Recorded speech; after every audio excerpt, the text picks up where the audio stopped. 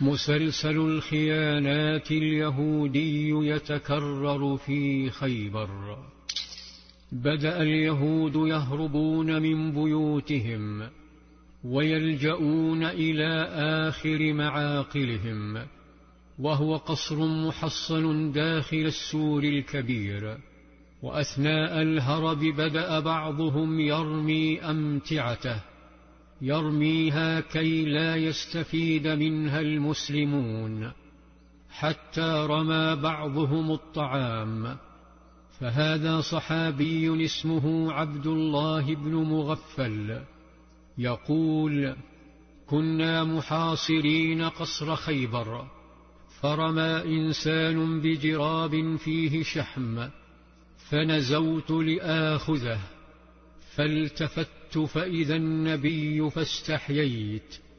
حاصر المسلمون القصر الذي تكدس فيه اليهود، فارتعب قادتهم وبدأوا يتشاورون. وبعد حوار خائف من مصير قريظة قرروا الاستسلام، هتفوا مطالبين بالتفاوض، فتوقف القتال، ونزل وفدهم ليقدم استسلاما مشروطا.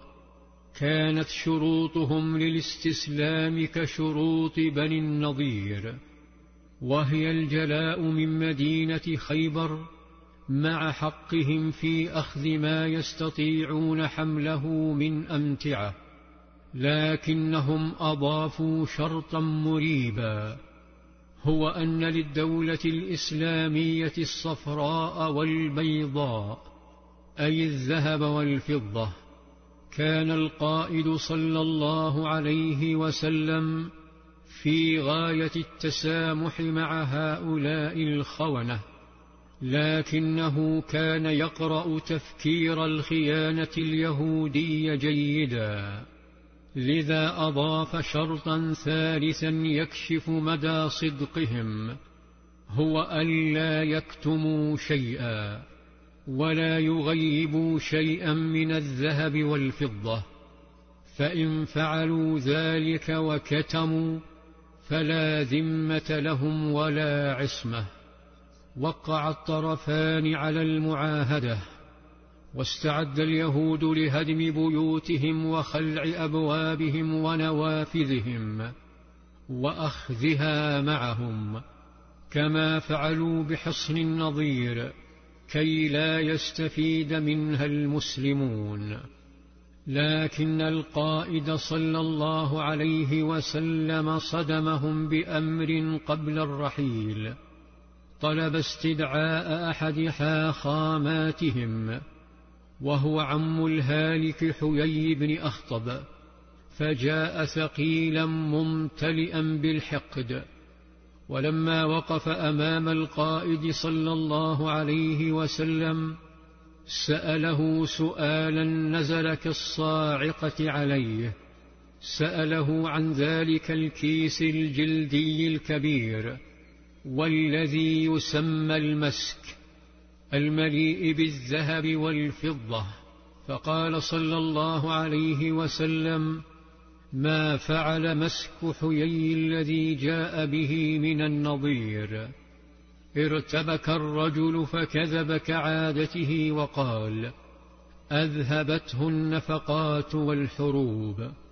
نظر صلى الله عليه وسلم إلى الخائن نظرة تقول: أي نفقات وأي حروب، وواجهه بالحقيقة وقال: العهد قريب والمال أكثر من ذلك. ثم دفعه إلى الزبير بن العوام ليخبره عن مكان المسك، فضربه الزبير فاعترف مباشرة وقال: قد رأيت حييا يطوف في خربة هاهنا.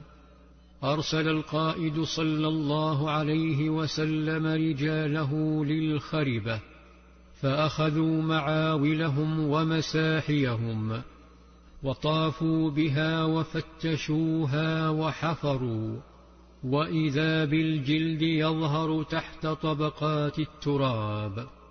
أزاحوا التراب وأخرجوا الذهب، فانهارت الاتفاقية قبل أن يجف حبرها. لم يستطع اليهود مقاومة شهوة الخيانة ولو لساعة، وكأنها أقوى غرائزهم. فأي مصير ينتظر الخيانة هذه المرة؟ في ظلال السيرة.